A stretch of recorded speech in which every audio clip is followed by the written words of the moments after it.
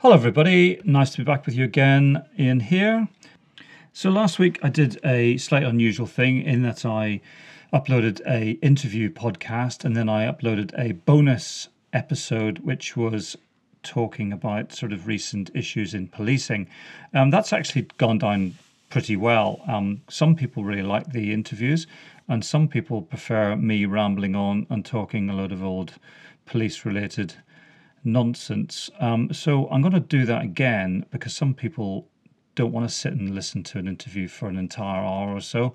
And if you did the rambly stuff as well as the interview, then you're talking about probably the best part of an hour and a half. And that's quite a lot of time to invest in a single podcast. So I'm going to try that again.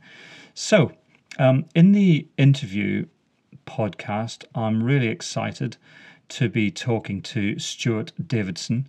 And Stuart came to notice back in the 2000s where he anonymously wrote a book called Wasting Police Time, which was something of a bestseller and generated a lot of media interest. And it was lifting the lid on a lot of the ridiculous things that were going on in UK policing at that time, and I'm sorry to say are probably still going on in many parts of the country.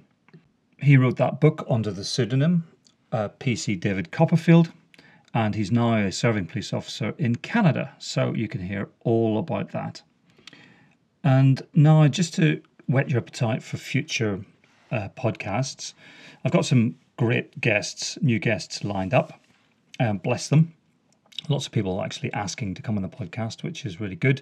Others, I just basically stalk them and browbeat them into submission. So the next guest will be Graham Whetton, who's something of a public order expert, and Graham worked in managing large public order events in London for many years and is now a media commentator working for Sky News. So looking forward to hearing all about what Graham has to say about the way that police manage riots and public order and all of that kind of stuff. I'm then going to be doing something of a two-parter actually, all about the way that the police service historically and currently manages paedophiles, sex offenders, and looking at how that has changed over the years. So I'm going to be speaking to a fascinating guy called David Flanagan, who was involved many years ago in running the Obscene Publications Squad in London. And then moved into what was used to be called the paedophile unit. I'm also then going to be, in the next episode after that, I'm going to be interviewing a couple of individuals, including someone who used to work for me many years ago in the Westminster Police. And he's going to talk all about how we manage sex offenders currently. And I'm also joined by another sex offender manager called Amy Hale, who's going to talk about that as well. So that's going to be really interesting. I'm looking forward to covering quite a lot of ground on that. And just one more guest to kind of whet your appetite. I'm going to be interviewing Jackie Hames, who those with slightly longer memories will remember was a presenter on BBC Crime Watch for many years. She was a Metropolitan Police detective and good friend of Jill Dando, who you will remember was murdered some years ago in London, many years ago in London, the TV presenter. And Jackie also has become embroiled in the Leveson inquiry, the Hacked Off campaign, as she was a target for phone hacking during quite a long period of time. So really looking forward to hearing all about that. But first, I just want to go over one or two issues, police-related issues from the last week, just to give you my thoughts and help you maybe understand what goes on behind the scenes. Really important to reiterate again, I've said this before, but I'll say it again. All of this stuff is just my opinion, okay? It's based on many years' experience of policing in a variety of different roles, so I feel that I'm reasonably well qualified to have an opinion. But it is only my opinion, so that is caveated. Everything I say is caveated with that. So the first story I just want to touch on is something that's been quite prominent in the news over the last sort of couple of months, really. In fact, goes right back to sort of the back end of 2020, but it's raised its head again in the last week or so. And this is the story about a Metropolitan Police Superintendent, Robin Williams. She's a black superintendent who was awarded the Queen's Police Medal in 2003. And she came to prominence for all the wrong reasons, unfortunately. And the long and the short of it, and I'm basing all of this that I say on the basis of what I've read in the media. So I was not involved in the case, and there may well be more to this than meets the eye. So, but based on what has been reported in the press, Robin was sent a child abuse video, I believe, by her sister, who was in turn sent that video by her boyfriend. And the long and the short of it is that Superintendent Williams failed to disclose the fact that she had been sent that video. And it all came out as a result of another individual who had been sent the same video, presumably making some disclosure. An investigation was conducted, and then it turned out that Robin Williams had been sent that video, had been one of, I believe, 17 people who'd been sent the same video. As a result of that, she was charged with possession of a child abuse video, went to court, was found guilty, and was sentenced to 200 hours community service. And that was back in November 2019.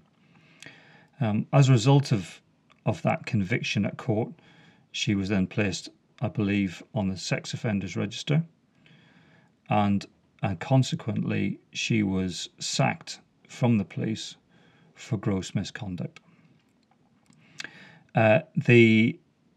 She went, I believe, to the Court of Appeal to try and appeal the criminal conviction, which was unsuccessful, and then she appealed against her sacking, and this week it transpired that appeal was successful, and she's been reinstated in the job.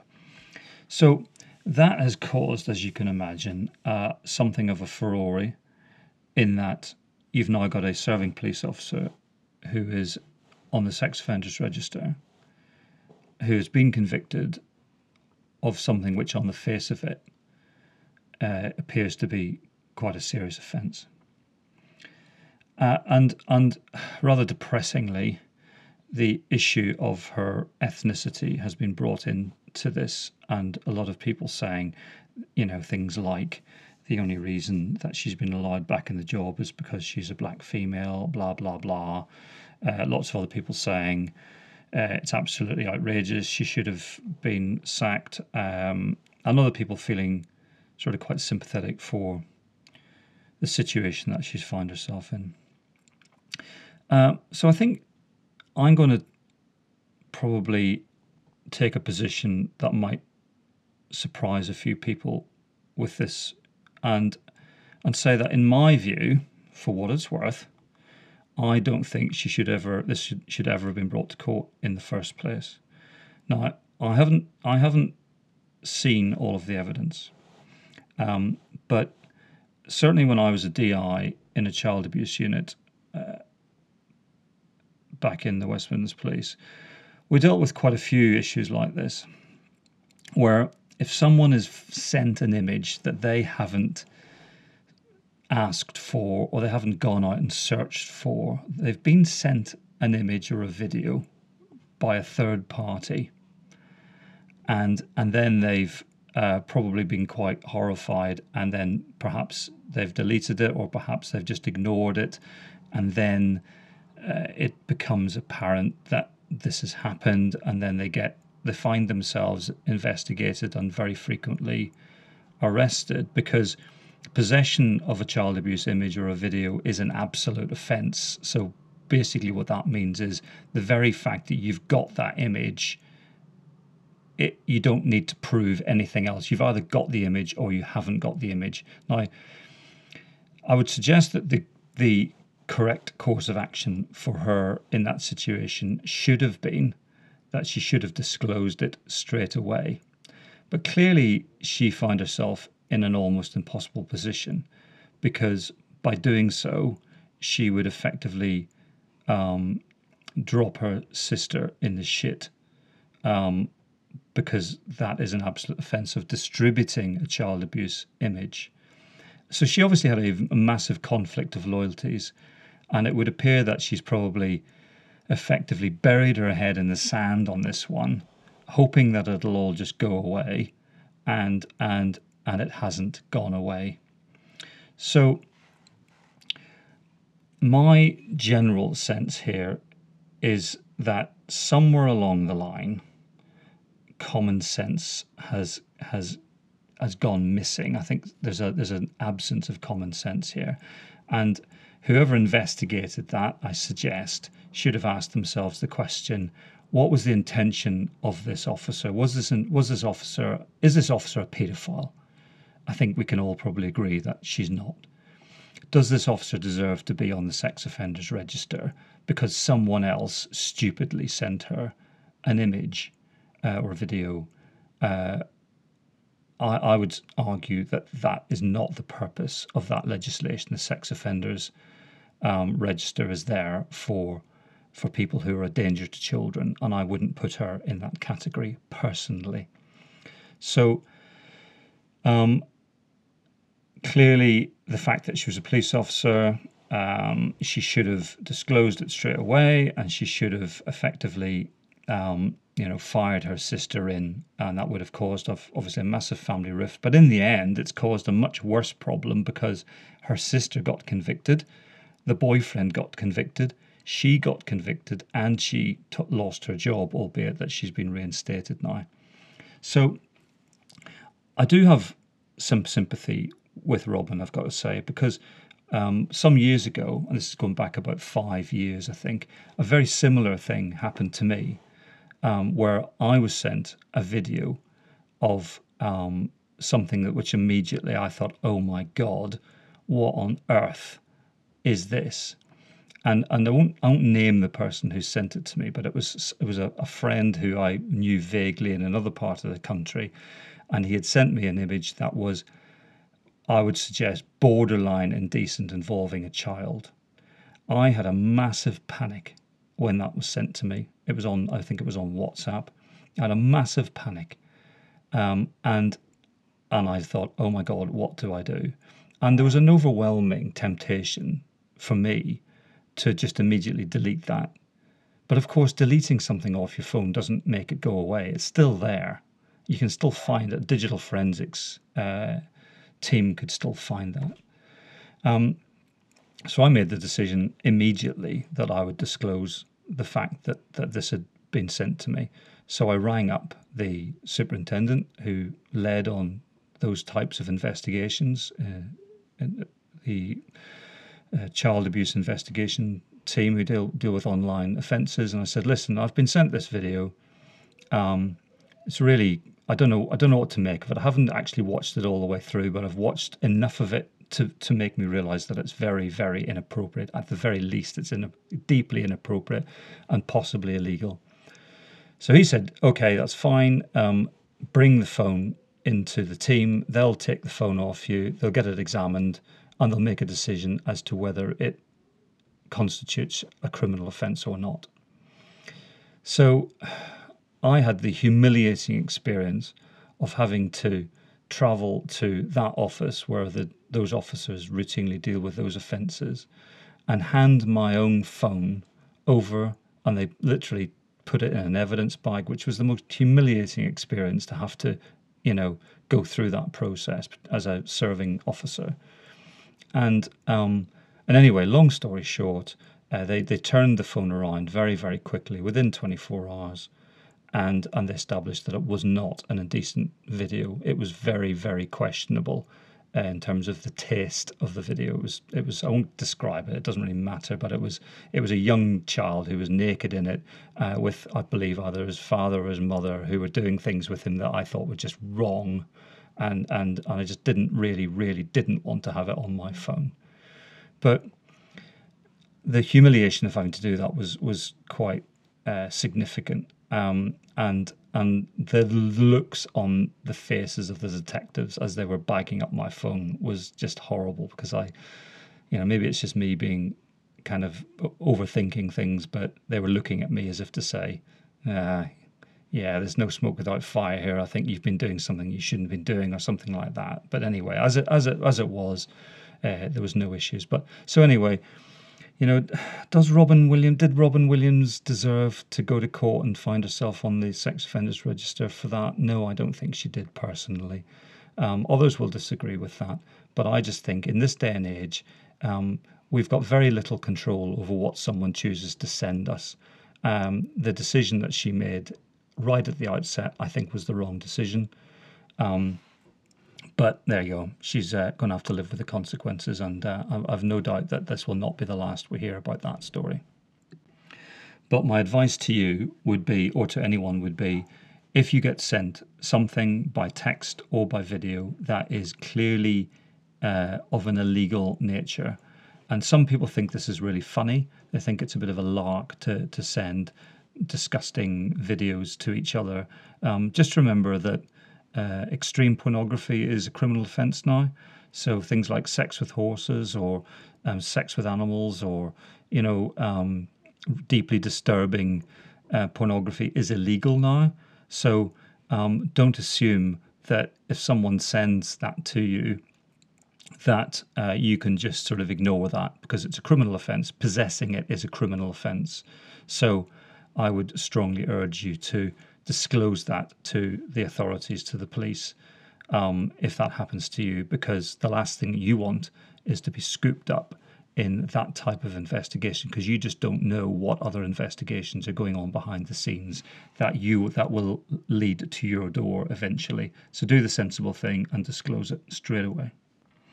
So the next issue that I just want to talk about, staying on the theme of sexual offences, is that in the last week, the government have disclosed the woefully low charge and prosecution rate for rape, the offence of rape. And in 2020, I think year ending 2020-2021, that charge and prosecution rate has dropped to a dismally low figure of 1.6%. So only 1.6% of all rapes result in a charge, which is pretty disastrous on every conceivable level. So just to put that in context of the numbers, rape allegations themselves tripled. So you didn't hear that. You did hear that correctly. Between 2012 and 2020, rape allegations in the UK went from approximately 15,000 a year to over 50,000 a year.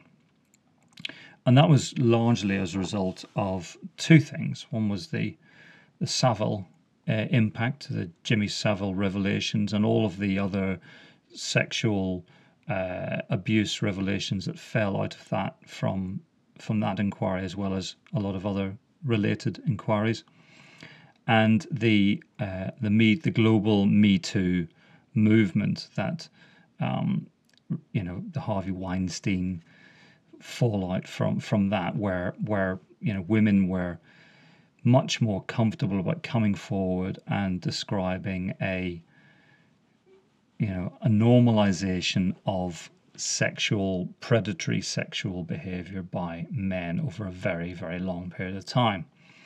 And as a result of all of that, the numbers of rape allegations have, as I say, tripled. And there's been lots of tearing of hair and gnashing of teeth at a political level about that. So Priti Patel, Home Secretary, and the Justice Secretary, Robert Buckland, came out and described how they were, quote, deeply ashamed of that and promised action. But in common with so many other utterances from politicians around law and order and policing and public safety in the last number of years, what Priti Patel and Robert Buckland glaringly neglected to point out was that there are very good reasons why rape outcomes have become so poor in the last number of years. And the main elephant in the room, as always, is the impact of austerity and the loss of 20,000 officers and 23,000 police staff and lots of other professionals. So when you think about the police staff who've been lost, it's from every single function. So there's lots and lots of things that go on in the police that are done by people other than police officers. So that'll be people who work in digital forensics teams, people who work on intelligence teams. There'll be civilian investigators who work on serious sexual offences teams. There's all sorts of people who have just been lost from the workforce, as well as all of those police officers. There's also been a 28% drop in detective numbers nationally investigating serious crime and homicide. Between 2010 and 2019, there was a 28% drop in detective numbers. So when you combine all of that with a increase of, a threefold increase in the number of rape allegations, then it's hardly surprising that we end up in the situation that we're in. So there's not going to be any quick fixes to any of this, because a lot of it is about resources, and not just resources, it's about highly skilled, experienced officers who understand what they're doing. So I just thought it might be helpful for me to explain what, in my experience at least, a good rape investigation looks like. Because I was involved in investigation of many, many rapes over quite a long period of time, and both rapes of adults as well as children.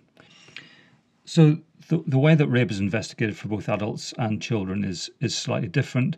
However, the basic principles remain the same, and it's those basic principles that I'm going to maybe try and help you understand a bit better now.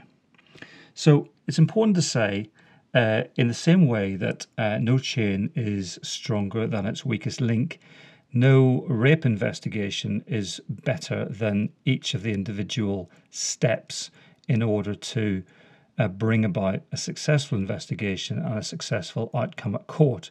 If any one of these steps is broken or is weak or just doesn't exist, then everything else will fall apart. So whilst Avon and Somerset, who were on the news talking about, they've got this thing, they were 42nd, I believe, out of 43 forces for rape resolutions. So they were really bottom of the pile, pretty much bottom of the pile. And they've assembled a load of academics to help them understand how to improve outcomes around rape. I slightly despair whenever I hear about things like that, because really we know through experience what works when it comes to investigating rape and bringing about successful outcomes. So taking it right from the start, really. So when a rape is disclosed for the very first time by a victim, it's incredibly important that that victim receives a very prompt and sensitive response from the very first person that they speak to, whether that's someone on the phone, whether that's someone face to face, or whether that's disclosing it to walking up to a police officer in the street and telling them what's happened. So the treatment that victim receives right from the very start is absolutely critical in terms of building confidence and creating an environment where you can secure and preserve evidence which will then assist any future investigation. So, whilst all frontline officers are not necessarily sexual offence trained, many of them are, and ensuring that that victim is then quickly signposted to an officer who is trained and accredited in supporting a rape victim, ensuring that they know what to do in terms of the initial response, in terms of the preserving forensic evidence, the advice that they give a victim around not washing and putting away sort of clothes or bedding or whatever that may have come into physical contact with the offender, with the alleged offender, all of that kind of stuff. And then ensuring that there's a really strong wraparound care given to that victim right from the first moment. Okay, so let's assume that all of that has happened and we've had our victim who has been given correct advice by a knowledgeable and sympathetic initial responder, and they are now in our care. Okay, so in the same way that I've learned in business now that time kills deals, so in business, the longer a deal is strung out for, the less likely it is to come to a successful conclusion. Exactly the same way, time kills investigations, and it particularly kills serious sexual offences cases, because you've got a victim who is probably extremely traumatised by what's happened to them, probably feeling a great deal of confusion, guilt and shame. You've got forensic evidence which will disappear quickly, both from the victim as well as from the offender or offenders, and you've got crime scenes that will get cleaned up. So ensuring that you can secure and preserve physical evidence from relevant crime scenes really quickly, and getting a skilled crime scene investigator down there to do that is incredibly important. So I'm not going to go through every single stage of a rape investigation, because that would require probably multiple podcasts just for that alone. So I'll just talk about the basic building blocks, those links in the chain that without if any one of them falls down, the whole thing falls apart. So we've already talked about how important that initial response to the victim is, wrapping your arm around the victim's shoulder to show that you're taking it incredibly seriously. But the other basic building blocks are the approach to a suspect or suspects. So identifying that suspect really quickly. It may be very obvious who the suspect is. It might be a partner or an ex-partner, in which case that bit of the jigsaw is pretty straightforward. But it might be that the suspect is not immediately known, and will have to be there'll be some detective work in order to try and identify that person using a variety. It could be financial transactions, it could be some telecoms, contact communication, social media communication between the victim and the suspect, could be CCTV from a bar or a nightclub or whatever, all of these different things. But generally speaking, it's usually fairly obvious who the suspect is. So getting that person into custody as quickly as possible in order to secure and preserve evidence from them, physical evidence, forensic evidence, seize electronic devices, all of that kind of stuff is incredibly important, but it's got to be done quickly. The longer you string that out for, the more likely it is that we're going to lose that evidence. Okay, so then you've got the in sort of police station cell block procedures. So you're talking about building a good rapport with your suspect, ensuring that you've got a good investigative interview strategy, that you've got all of your evidence ready to put to them in a way that is compelling and puts them under sort of a certain amount of pressure to show that you're in possession of already a fairly strong case. So the next basic building block, I would suggest, in my experience, is to ensure that you've got a sexually offences trained crime prosecution service, CPS lawyer, who you can have a consultation with as early as possible. Really, really important to ensure that the CPS lawyer is a specialist sexual offences trained lawyer who understands these cases, has dealt with many dozens, probably hundreds of them, and will be able to advise on evidential gaps that need to be filled in order to bring the case to a successful conclusion. So again, the next stage you want to be thinking about is how we safeguard that victim throughout the whole journey of the investigation from start to end. So depending on what's happened to our suspect, it might be that our suspect's been released on bail. It might be that suspect has been charged with sort of conditions attached. It might be that they've been charged and remanded in custody. But whatever the case is, the victim needs to feel confident that she or he is safe and is not going to be interfered with by the suspect. So suspect management during bail or pre-trial period is incredibly important, and maintaining that ongoing relationship with your victim to reassure them and keep them on board, keep them on track, and ensure that they're not being sort of talked out of it by friends or family or mum of boyfriend or whoever, because very often friends or family of the suspect will try and interfere in these cases in order to try and persuade victims to change their mind.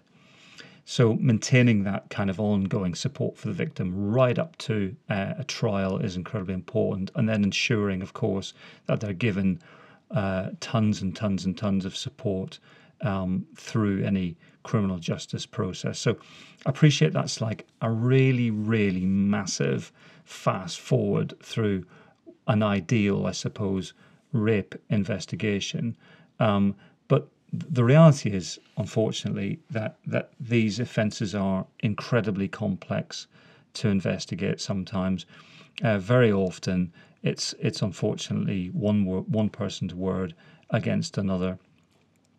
And also very often the initial disclosure from the victim, either to police or to a third party, to mum or to a girlfriend or whatever, happens sometime after the offence.